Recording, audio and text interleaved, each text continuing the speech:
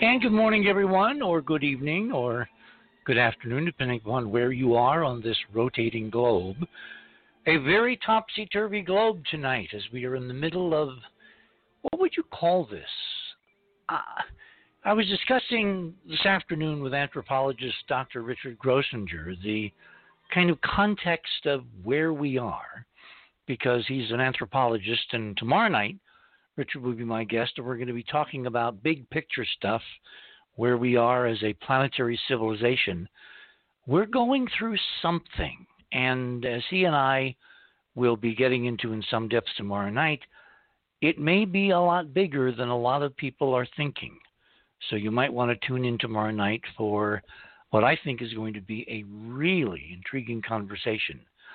Before tonight's intriguing conversation, which of course is in a totally different direction, let me give you a couple of news points, because as you know, a week or so ago, I had a really intriguing conversation with another citizen of Britain, Dr. Chandra Wickramasinghe, and we were discussing the idea that this virus, this thing which has shut down the planet, has changed history, is perhaps the biggest thing in the last, at least maybe 100 years, if not longer, had much longer roots than most people looking at this would believe.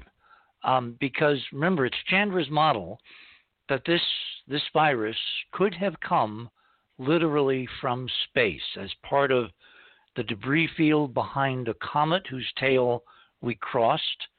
And he bases this on literally decades of research matching orbital crossings of comets with the sudden eruption of global pandemics going back thousands of years past ancient Egypt and even beyond. So in that correlation, the idea that COVID-19 appeared over the world as part of this set of things that happen every once in a while is not that far out at all, provided, of course, you have linkage and real data. Well, if you look at Radio with Pictures tonight, item number 1. Now, again, remember, the way to get there is you go to our homepage, theothersideofmidnight.com. You click on tonight's banner for our guest, Michael Feely, and that extraordinary, gorgeous view of Stonehenge with a real lightning bolt going down in the back. I've got to tell you, folks, it took me a while to find that one, but it kind of encapsulates what Michael and I are going to be discussing tonight. Anyway, click on that banner on the homepage. That will take you to Michael's guest page tonight. And then click on those fast links underneath to items, my items, Richard. That will take you down to my section of Radio with Pictures.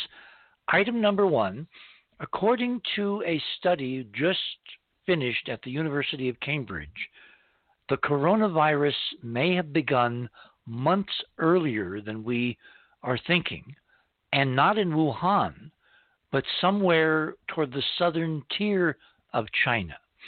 And this is a very controversial finding. It has not yet been peer-reviewed, but I'm noticing an awful lot of these academic papers are being rushed out to the larger peer review, which is us, those who are being affected all over the world.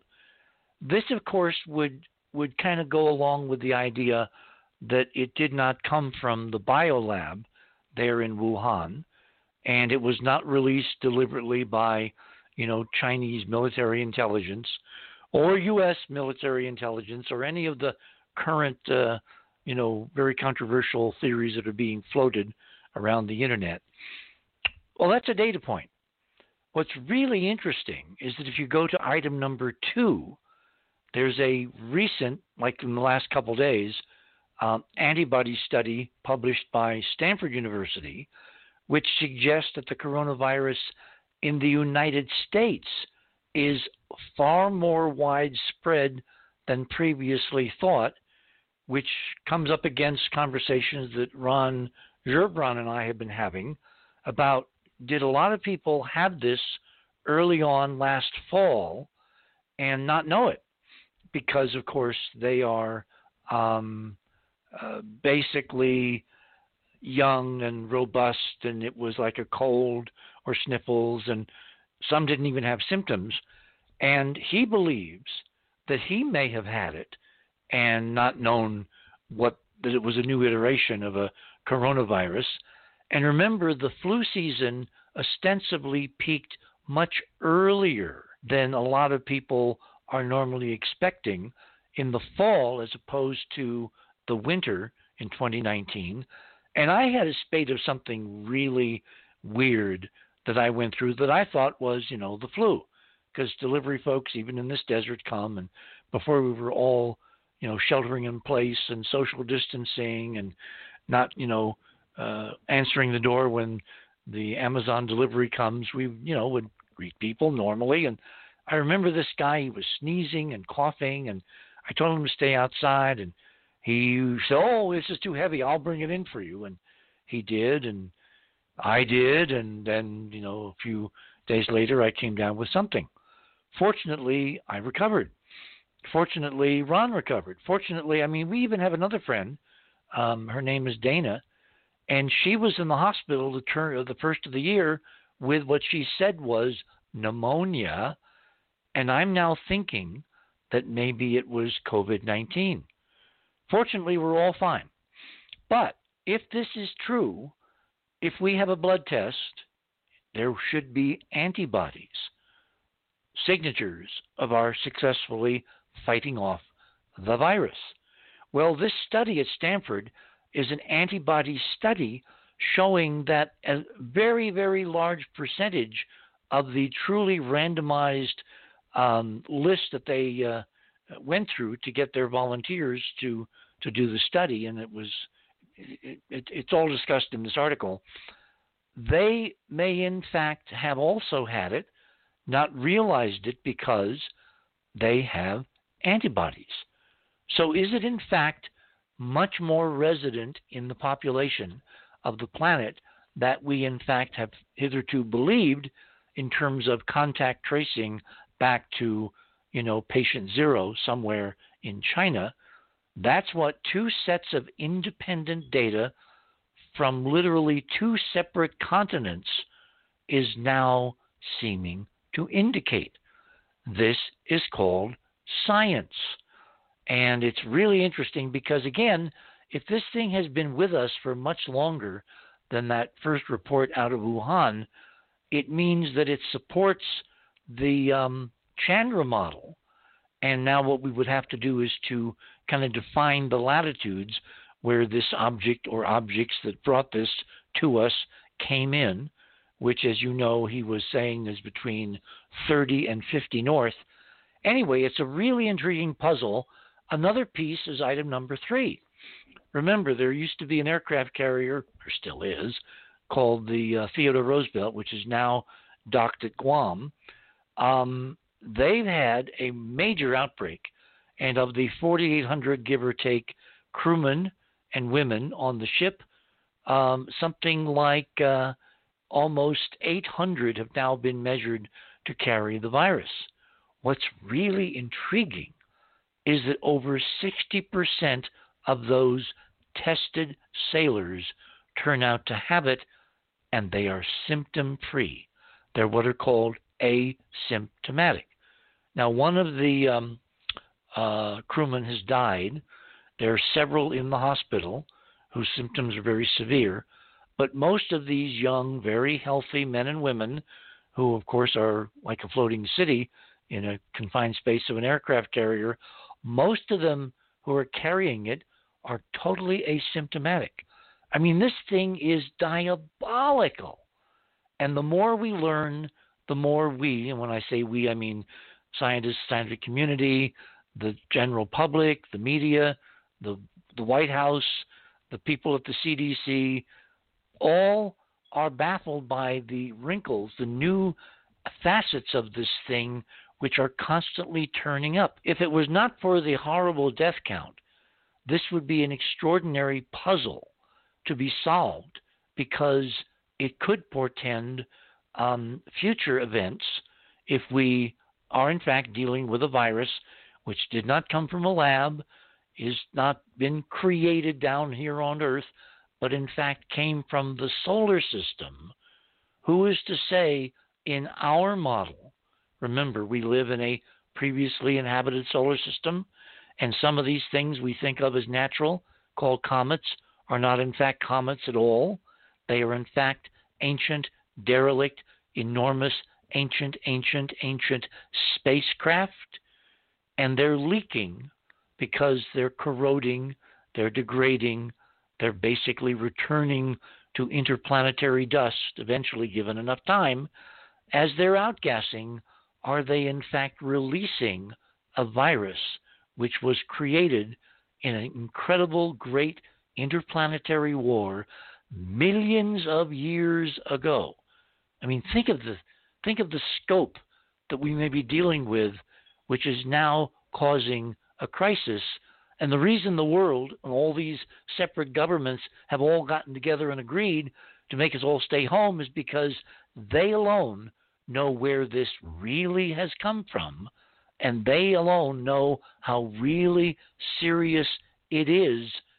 And because of this prohibition about the idea that there's any life anywhere beyond this planet, they cannot, they will not, they dare not tell us. Well, we're going to explore more of that tomorrow night with Dr. Grossinger. Item number 4. I keep looking for the silver lining in all this because, you know, the old joke about the kid that's getting a present for his birthday and his family is really kind of like out of Cinderella, and they throw open the door and they say, your present's in there, and he looks and his bedroom is full of horse shit. But because the guy's an optimist, he looks around and he says, well, there must be a pony in here somewhere. In that vein, item number 4 is really interesting because if you take a look at the planet as we're all kind of, station keeping in place, safely socially distancing at home, it's having incredible, marvelous effects on the planet, on the biosphere, on the environment. And that article, which let me click on it, I forget where I found it. It's, I believe, from a magazine in India. Can't quite see what it is. Anyway, it shows a series of images taken around India and around other parts of the world, showing comparisons between the environment, the air quality before everybody shut everything down, and now. And the results are striking. Would that people would see this?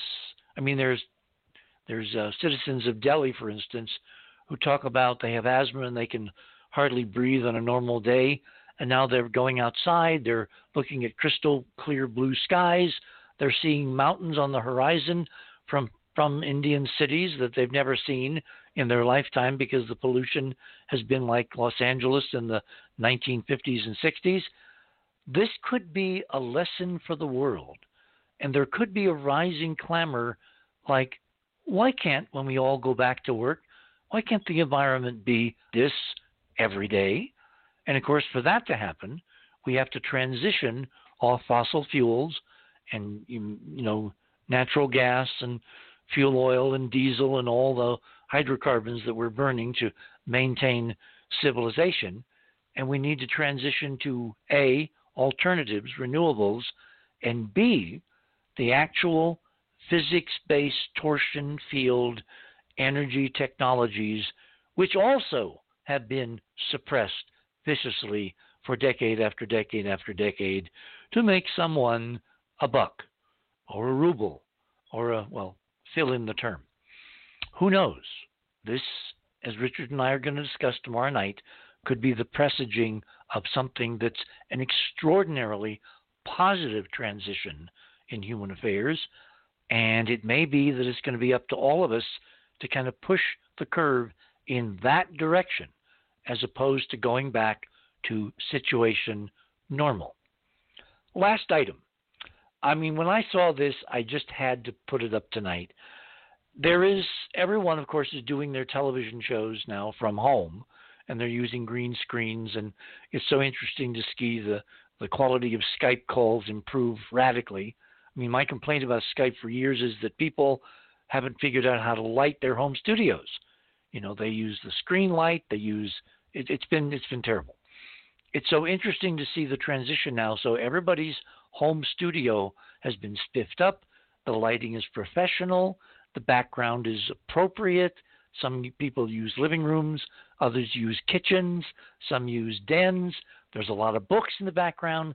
But the lighting is good, finally. Now all they got to do is work on the sound, because the sound is still all over the map. I'm talking even professional news anchors on major networks that cannot seem to get the sound quite right. And the quality sometimes varies, which has to do, I presume, with internet traffic and bandwidth and all that. Well, there's this guy, this weatherman in Indiana, who is doing his weather forecasts for Channel 14 from home. Except he's been joined by a partner. So if you look on item number 5, his cat Betty has become a partner in his weathercasts. And I mean, you really want to read the story and play the videos, because this cat is so cool and so obviously knows exactly what is going on, he said, as a former cat person. How do we know this? Well, just check out that picture. This is John, who is the weatherman, holding Betty, and in front of the map, which is projected on the green screen electronically in the camera behind him. And Betty is looking, well, he says that she's very high-strung and nervous, obviously dripping with irony. What I found interesting is because a lot of people are writing in, because he's got a whole Facebook page now devoted to his duo with Betty the cat. They're all wondering if this cat is aware of her celebrity. She's getting fan mail. People are tuning in.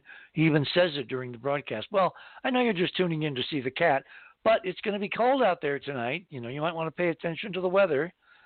And if you take a look at that picture, it's obvious that Betty knows exactly what's going on, because while John is holding her and giving her belly rubs and trying to call attention to the weather on the screen behind him, where is Betty looking?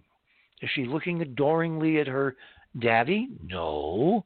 She's looking directly at the camera and all the people, her subjects, tuning in. Our guest this morning is Michael Feely.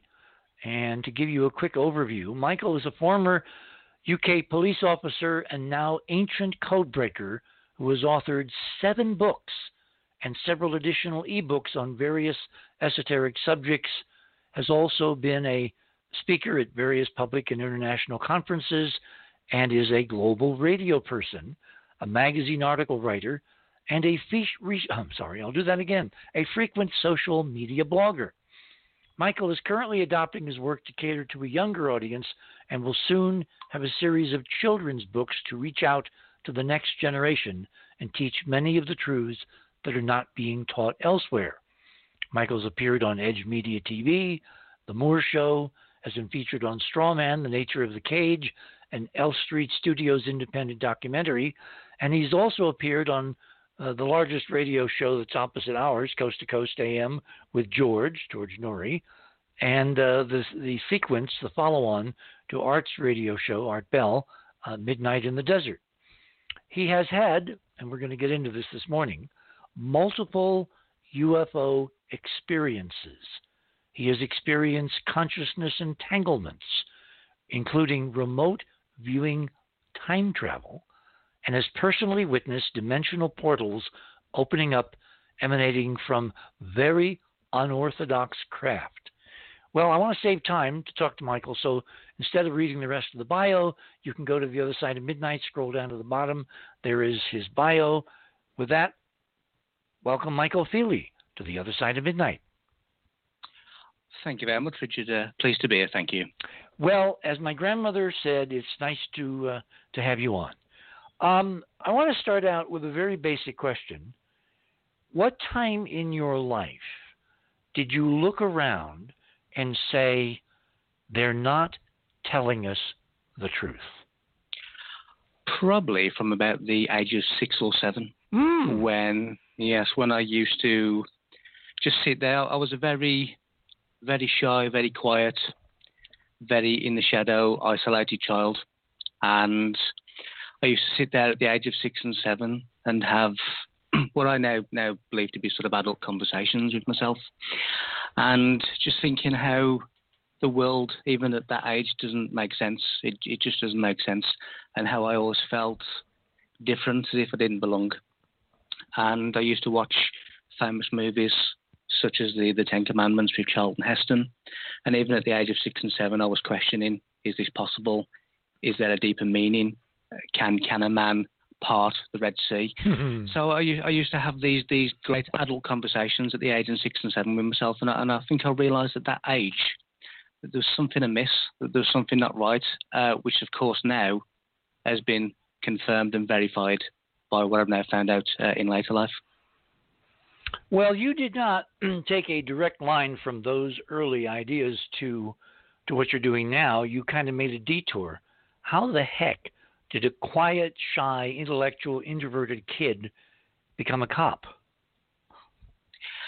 Well, it sort of happened in my teenage years. And when you start thinking about careers at high school and different things, it seemed to be in my blood. It seemed to be a passion.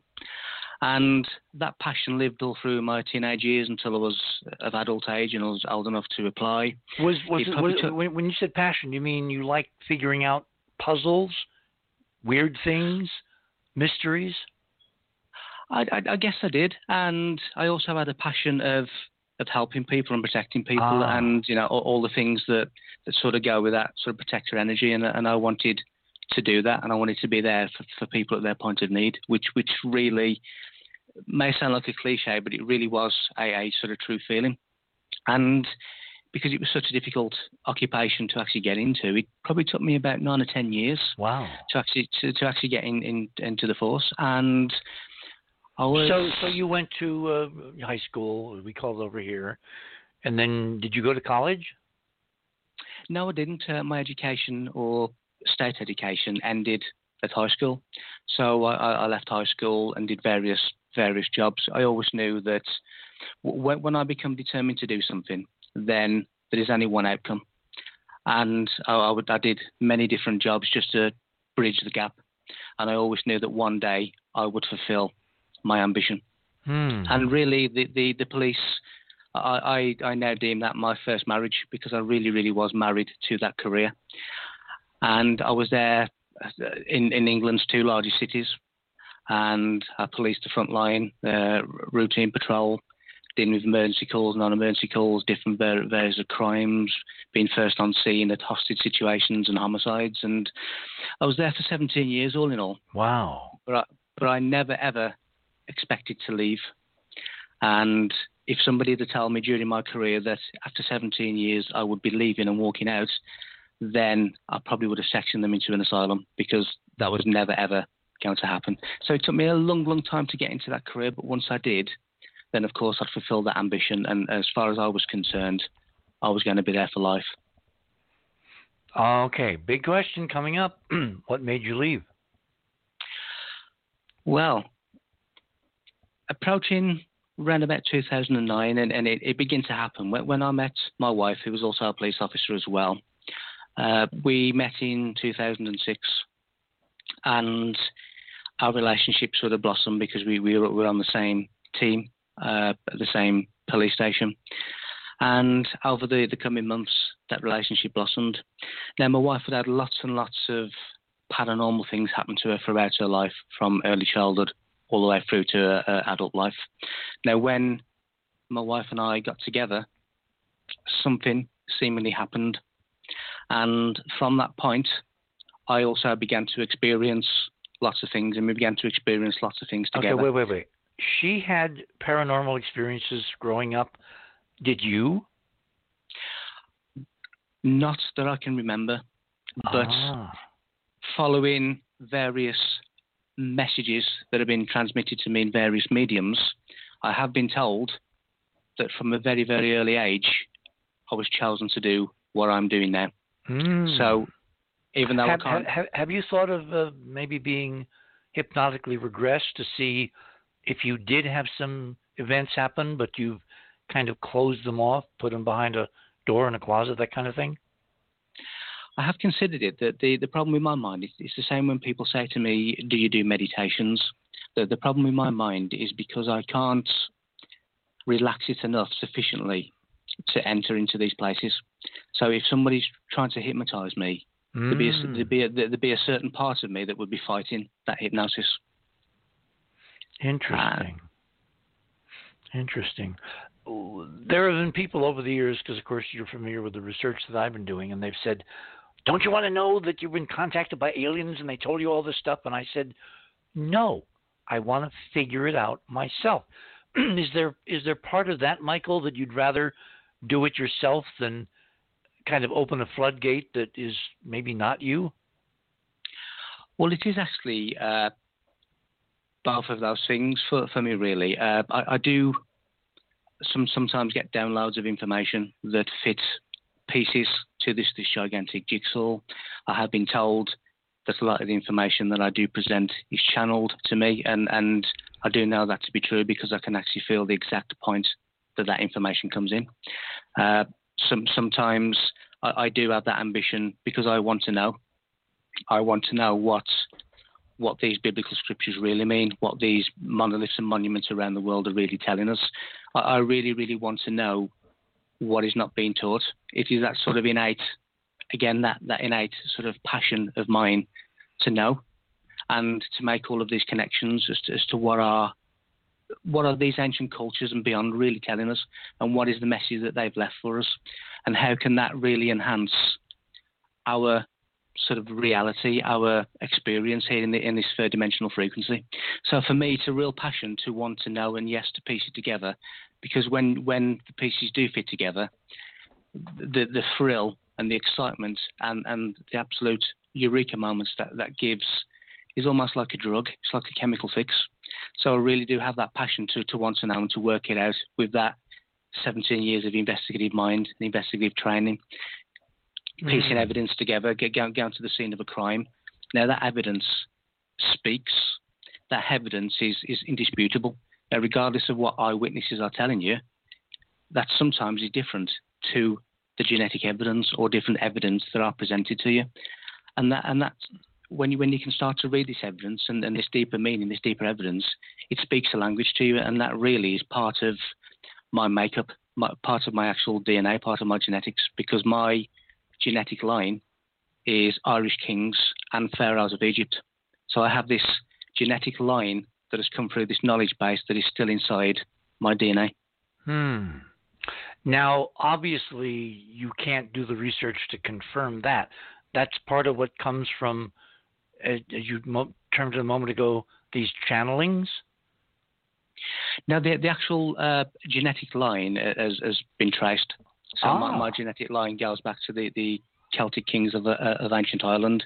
Now, when you look at my family origin, it was then traceable that those Irish kings are related to Ramesses II, the pharaoh of Egypt.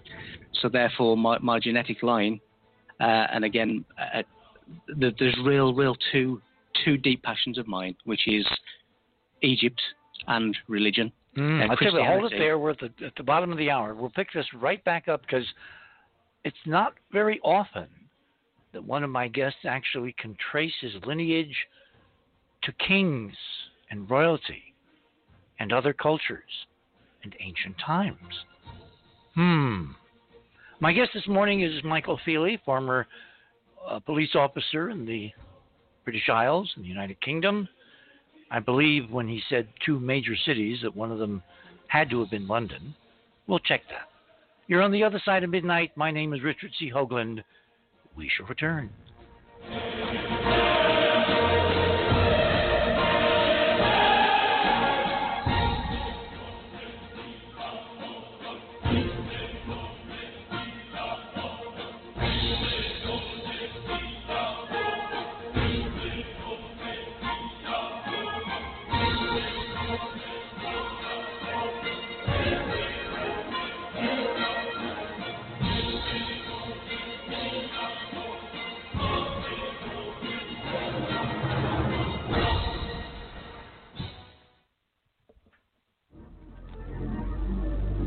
theothersideofmidnight.com. Talk radio with pictures on demand. Liberate your hyperdimensional time scale and non-linearly access over 400 hours of conversation at the cutting edge of science and thought. Join Club 19.5 to get access to exclusive content that fits your interests and time schedule. Filter episodes by guest or subject. Membership costs $9.95 a month, 33 cents a day. Talk radio with pictures on demand. theothersideofmidnight.com.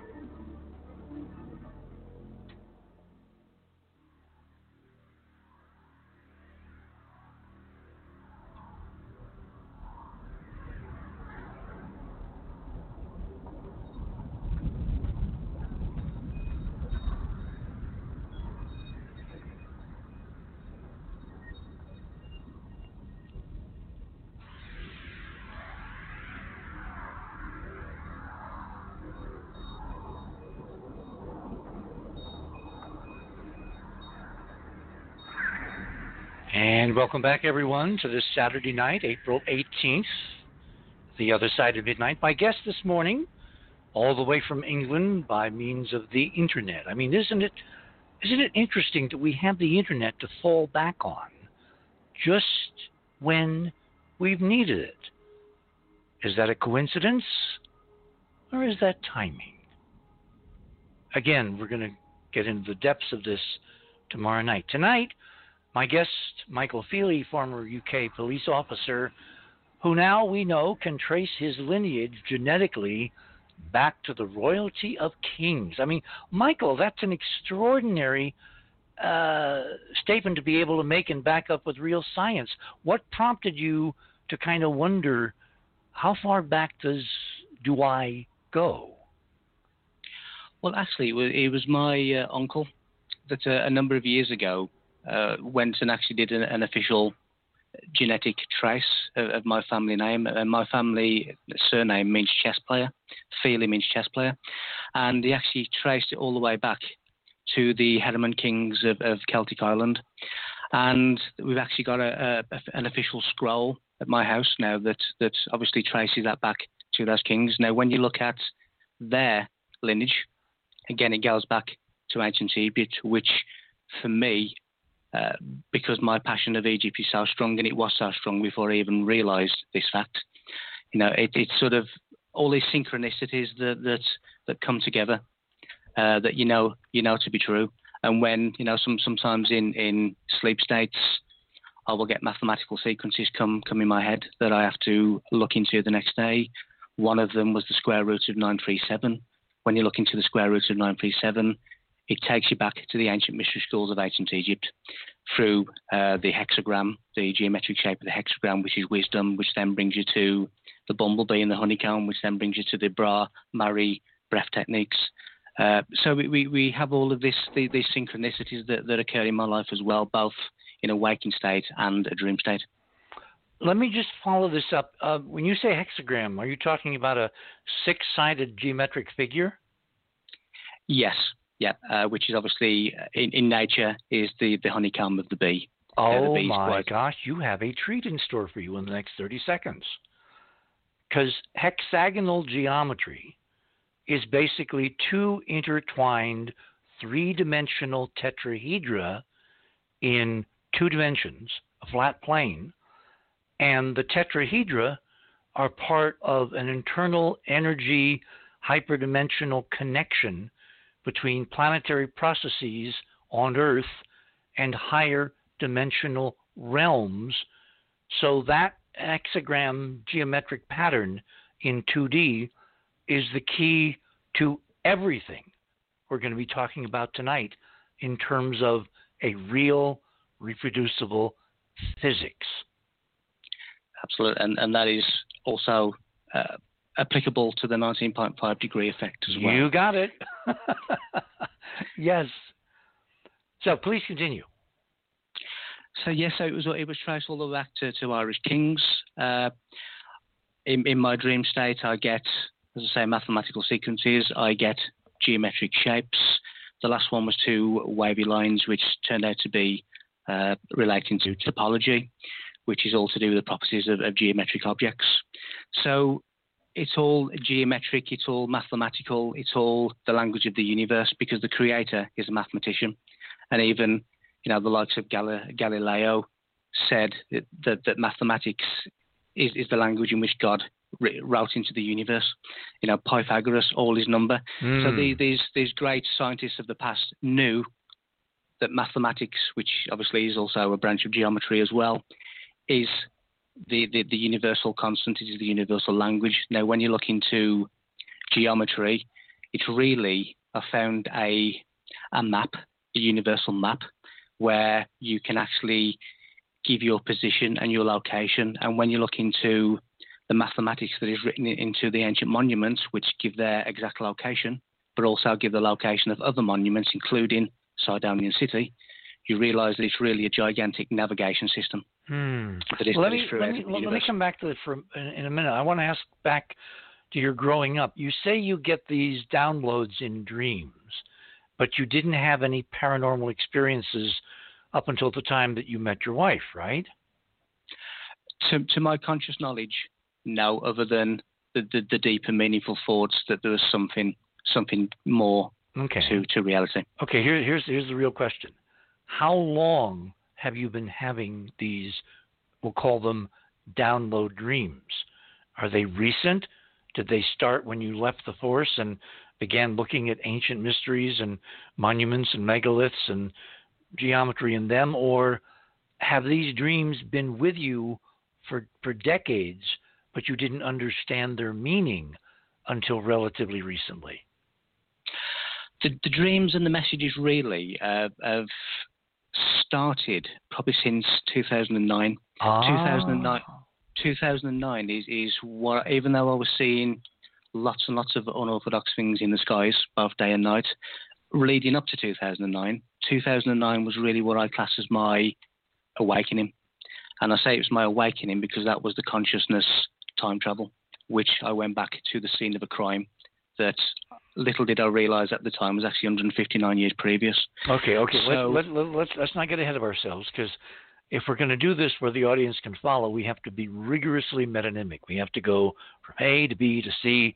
Otherwise, I'll get lost. Okay, so when you met your wife, you were talking before the break that you never imagined you would leave the force, but somehow that meeting with, I would presume we would call her your soulmate. Would that be too much? No, that is certainly a concept that we thought of and has been mentioned to us. Whatever the soulmate may be, there is certainly a energetic, deeper connection between us. Okay, so that triggered a major change in your life and career and professionalism and all that. Talk about that transition. Okay, well, initially, obviously meeting someone and entering into a relationship, it made me realize there was actually more to life than just a career. So that was really the first, taking sort of the first diversion away from that first marriage. And then there's quite a bit of disillusion coming into it as well for me, where, politics was taking a tight grip and the service was going in the direction that I didn't agree with. So this was causing sort of an internal turmoil inside me, and my energies were not matching this particular occupation anymore.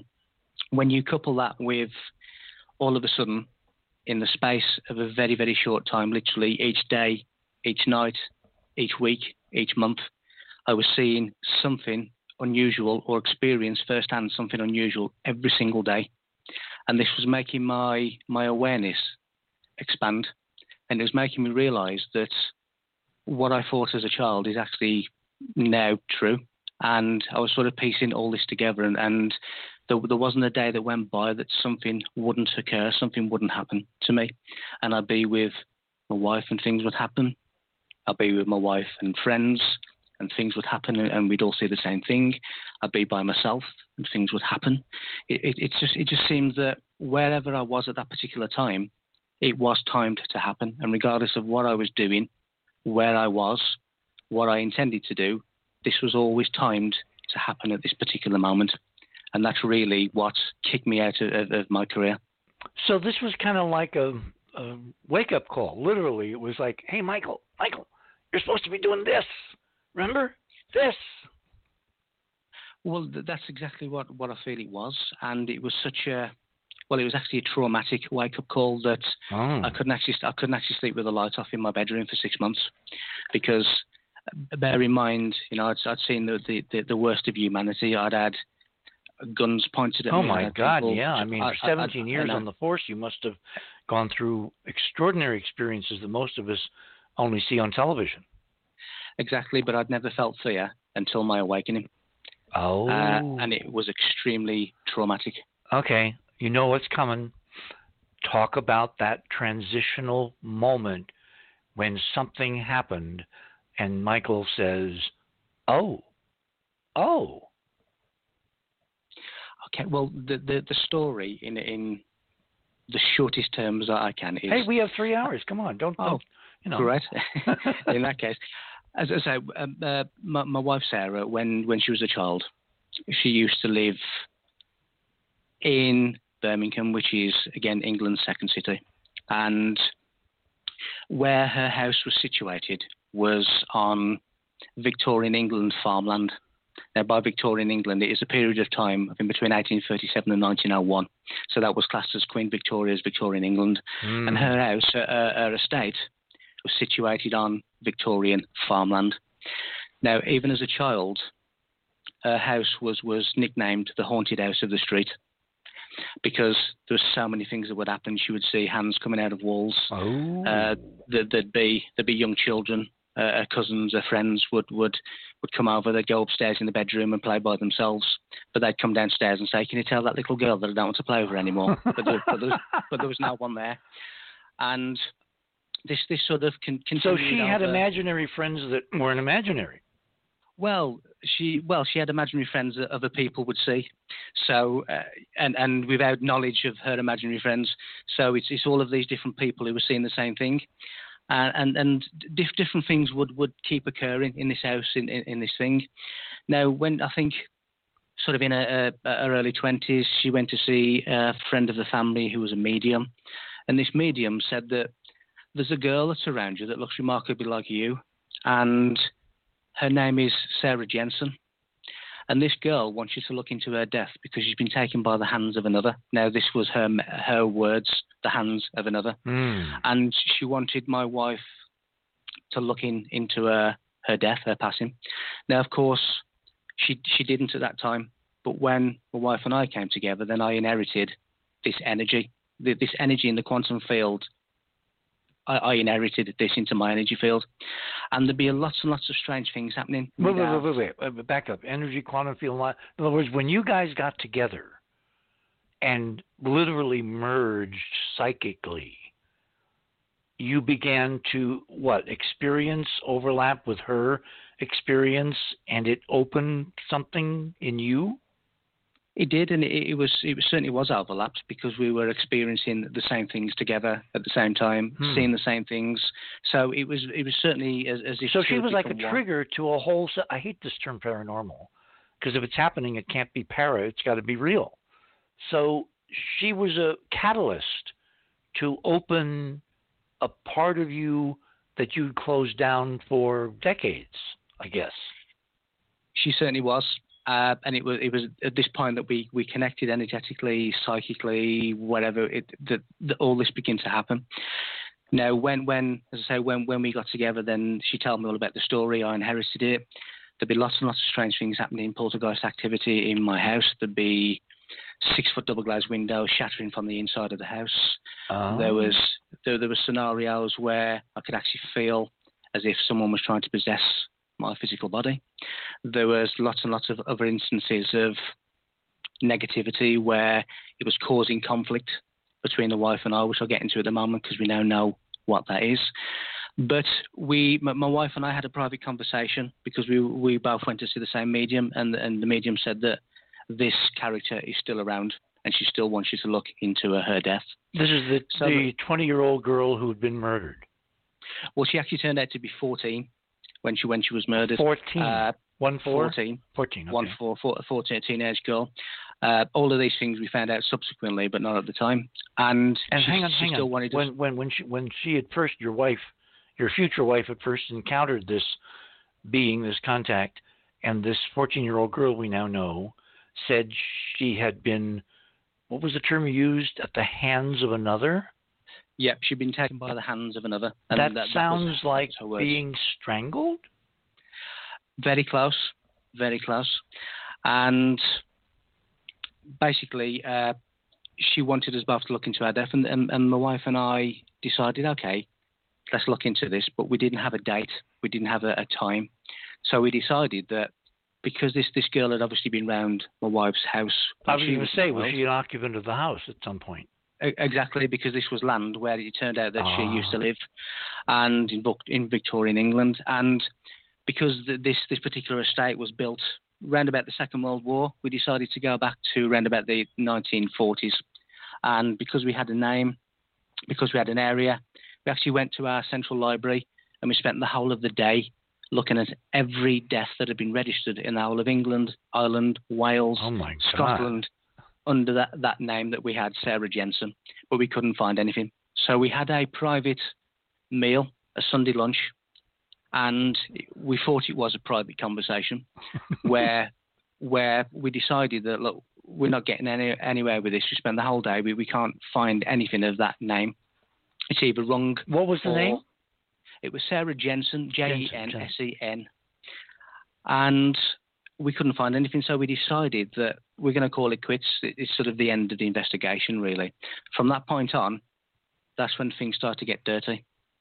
And as I say, these windows would be smashing, the possession would happen. We'd have radiation systems in the house that would go freezing cold. There'd be an energy in the house that made us feel very, very uncomfortable. Now, it was the 8th of February. Now, this is the house that's on the ancient Victorian land, right, where this Jensen person lived? No, that was my wife's childhood home. Oh, so this is your new home? This is our new home that we moved into, and I think about 2008, so a year before the 2009 awakening.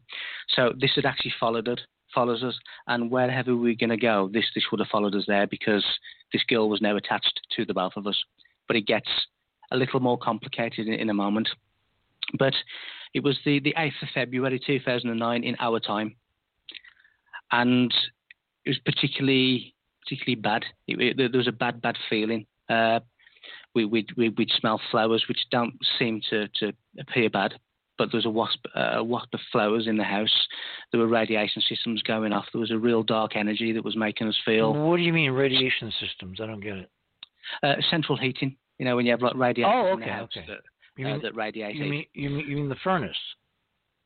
Well, yes, but it's like a radiation system, and that they would go freezing cold instantly. Is this like an old-fashioned hot water radiator?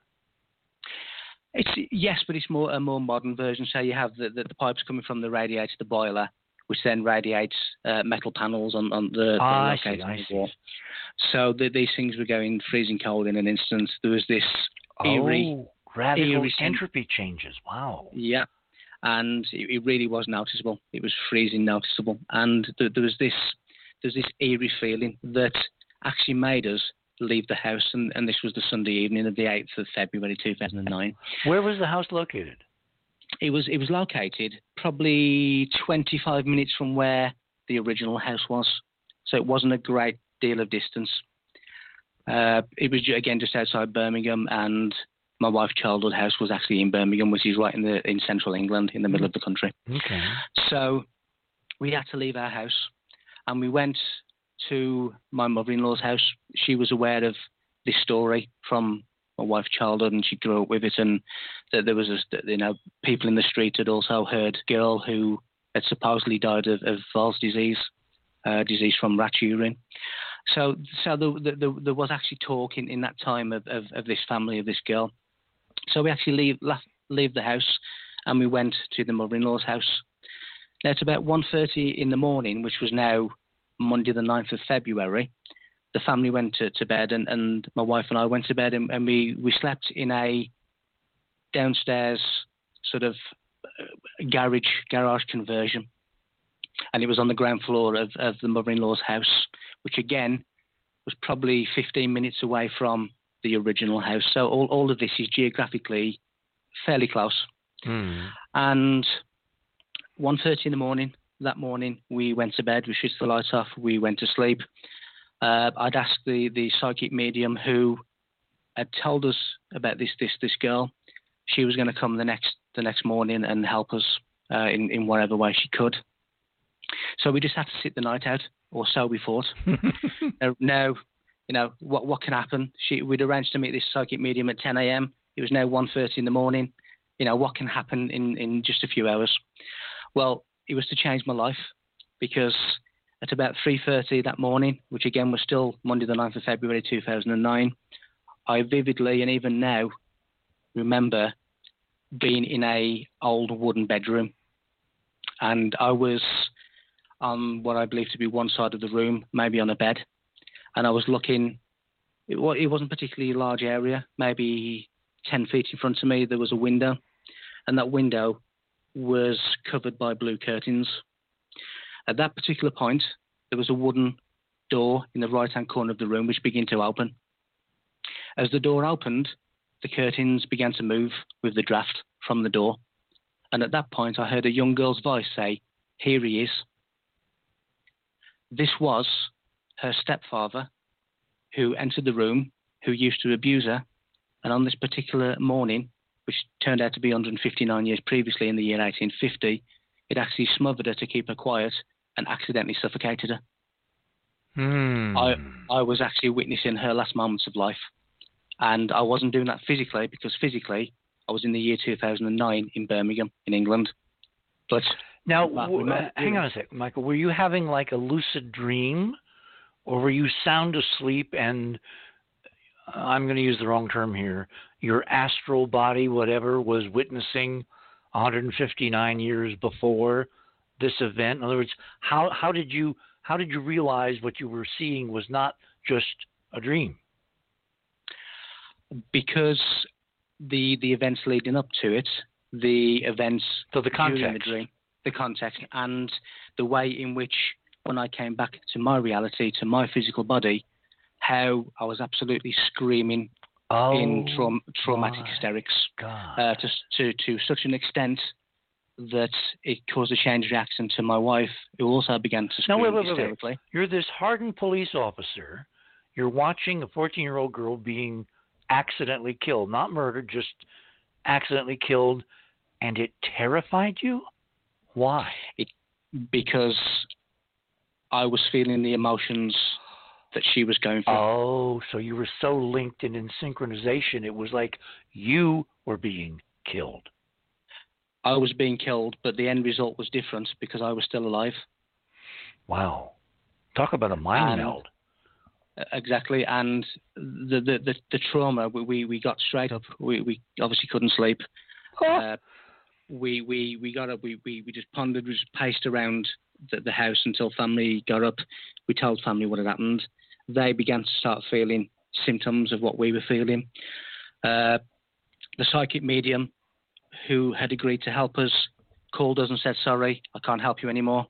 I basically said, "Yes, you are. I'm coming to get you now." So we probably drove about 30, 40 minutes to go and get her. She was on her doorstep. She said that she'd been a psychic medium for a number of years, but this is the first time that she'd been kicked out of her own house. She'd had washing machines lift off the ground. My God. She'd had coffee cups. She put a coffee cup down in the kitchen, and when she went to retrieve it to have the drink of coffee, the cup had been moved, and a silver spoon had actually been put inside the cup. She was having all of these things that were trying to prevent her from helping us. There's a term for that. My friend David Wilcock calls it negative greeting. It sounds to me like it's negative greeting in spades. It certainly was a negative greeting, and as I say, she said it's the first time that she's ever been kicked out of her own house by what was going on. Now, when she got to our house, this is when the story was then really revealed in its entirety to us. And the girl was present. We felt her presence.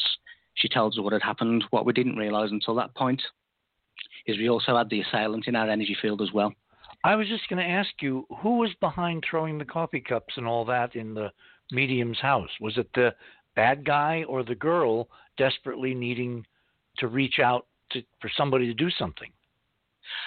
Well, the negative things were the bad guy. This was John Berkshire, and it was her sort of stepfather. Now, he was also in our energy field. He was the one who was shattering windows in my house. He was the one that was trying to actually split up my wife and I through negativity, through creating conflict, because he wanted this story to remain hidden. Why? Because I mean, he's been dead 150-some years. Why should he give a damn? Because he still wanted the story kept quiet. Now, in his reality, in his quantum field, in his quantum existence, his quantum fingerprint, it's still happening. Because in the quantum what do you world, mean? Because in the quantum world, time is infinite. There is no separation between past, now, and future. So everything is happening is one continuous snapshot. So for me, it had already happened, and I'd entered into somebody else's time. Is he kind of caught in a time loop? In his reality, in his quantum reality, yes, he's still in his time. This is still happening for him then. But if you intervened, if you figured it out, if you released her somehow, we'll get to that in a minute, wouldn't that release him too? He would no longer be in literally hell?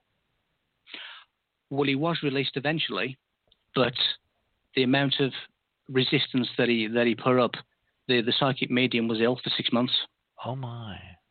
He was that determined not to go, but so was she. She didn't want to go either. This is the 14-year-old victim.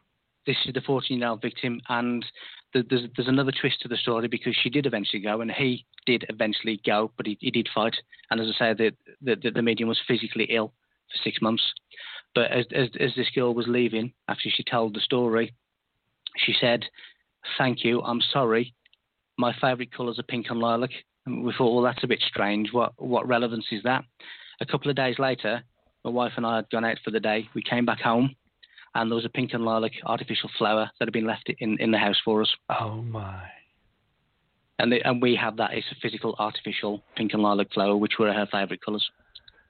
Fascinating. Okay, we are coming to the top of the hour. It's amazing. Really, Michael, this is an amazing story, which we shall return to.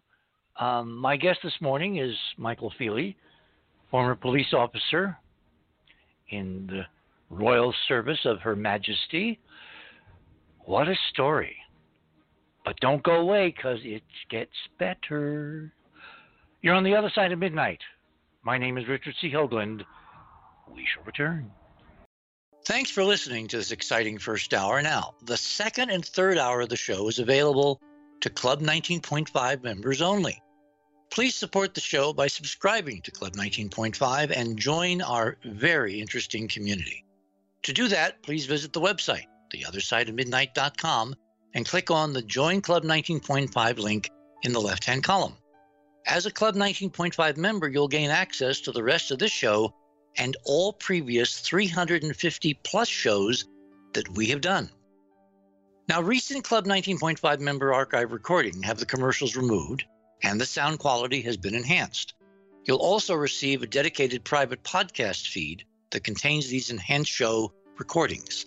And you'll be able to download the MP3 files directly from the archive if you prefer. As a Club 19.5 member, you'll also be the first to preview our new videos and reports.